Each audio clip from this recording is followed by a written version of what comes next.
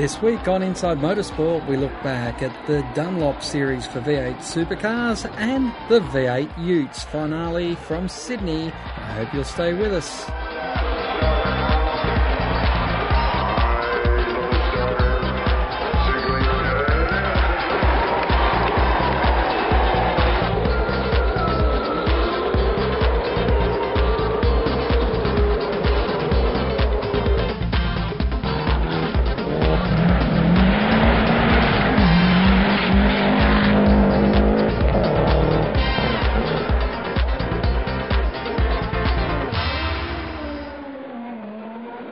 First of the Dunlop Series now, and it was Cam Waters who took out the championship at Sydney. You made it go down to the last race. You didn't do it easy for yourself.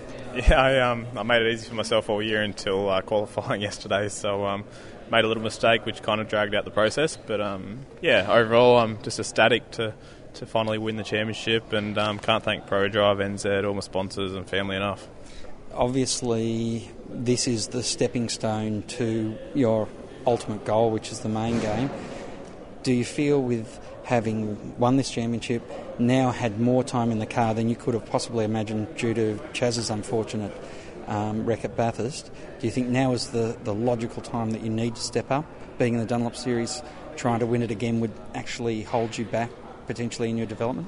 Yeah, doing the Dunlop Series again would just be probably a wasted year. I think I'm ready to step up, and driving car 6 at the past 3 events has probably proved that I'm capable of stepping up, qualifying kind of around the 10 all the time. So I think I'm ready to step up. Just hopefully it happens. When you're racing karts and you're just starting your career out and thinking about what you could be, did you have a timeline like you've had?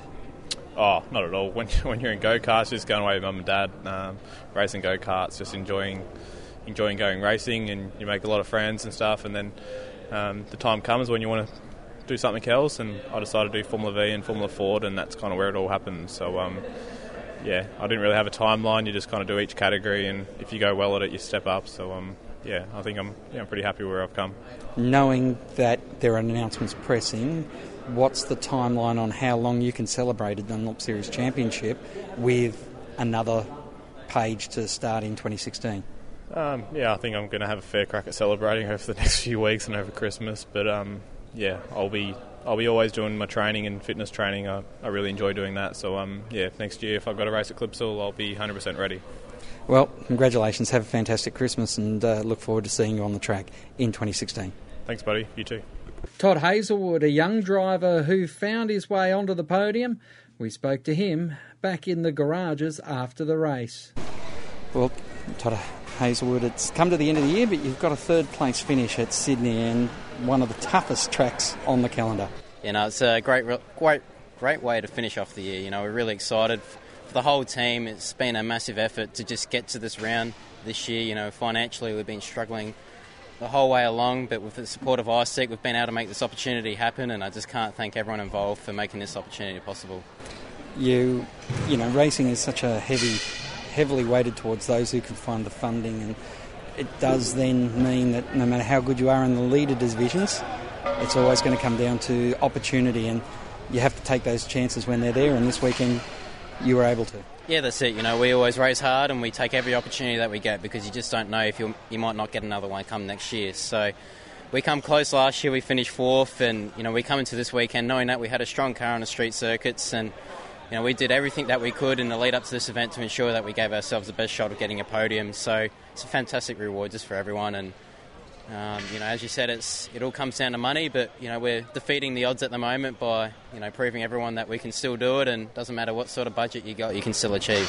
And, of course, overall in the championship, a very, very solid year.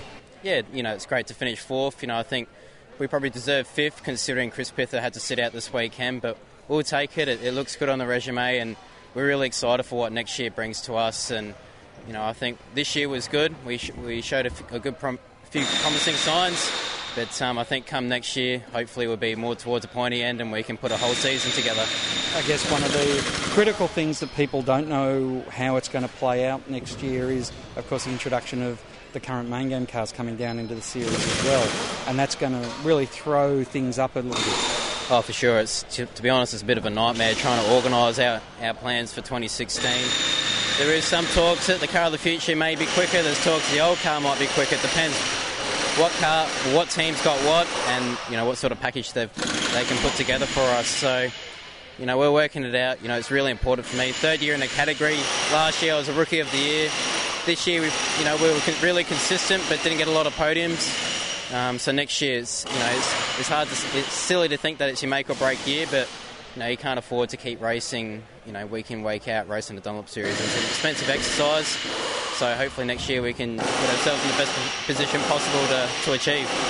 Well, have a great Christmas, and hopefully everything works well, that you can get the right package together for 2016. Thank you very much, appreciate it. Each week, find out what the men behind the V8 News know and what the drivers and teams are going to do next. It's interviews and opinions on Inside Supercars.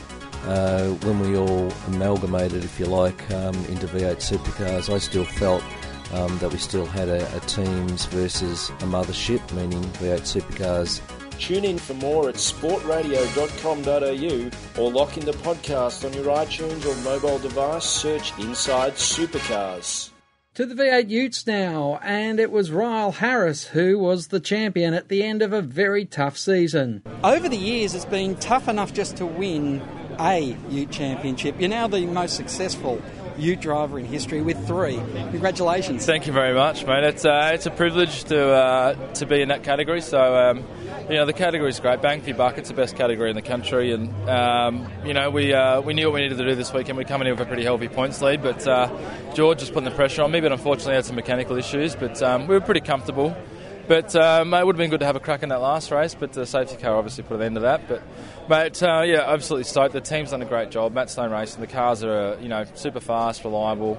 And then looking forward to next year. We'll probably run again in the Utes. We're not 100% sure yet, but maybe we'll go for 4. Who knows? Well, I was going to ask you still are a young man, and you obviously have got abilities and skills which could take you further, but it's always coming down to budget. Yeah, look, it's the same old story, motorsport. You've got to have the budget. So, if we get picked up by someone and get the budget to step up, we definitely will do that. I know I can go out there and run with those guys any day of the week, so it's just getting the experience, getting the budget together. But, I'm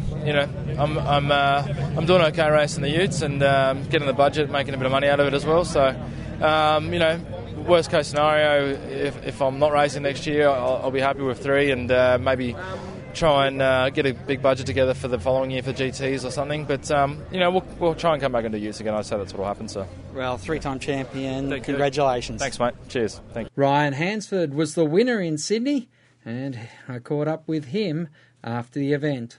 Well, Ryan Hansford, to say it's been a busy time for you is a bit of an understatement. New bub to be part of your life, and winning at Sydney is, a great way to finish the year. Yeah, mate, it is a great way to finish the year. Mate, we've been working hard all year, obviously, new baby, and work hard as a carpenter back in Brisbane, so don't get much time to go motor racing, and it's a great way to finish the year for Multispares and ATC, my main sponsors, and I'm looking forward to more next year. You had a good contingent of the Multispares guys out across the weekend too. Oh, mate, they are a great sponsor. We probably get 50 to 60 people here for Renco and Multispares and ATC a day, so we do a good job for them, and we're lucky to have them. So.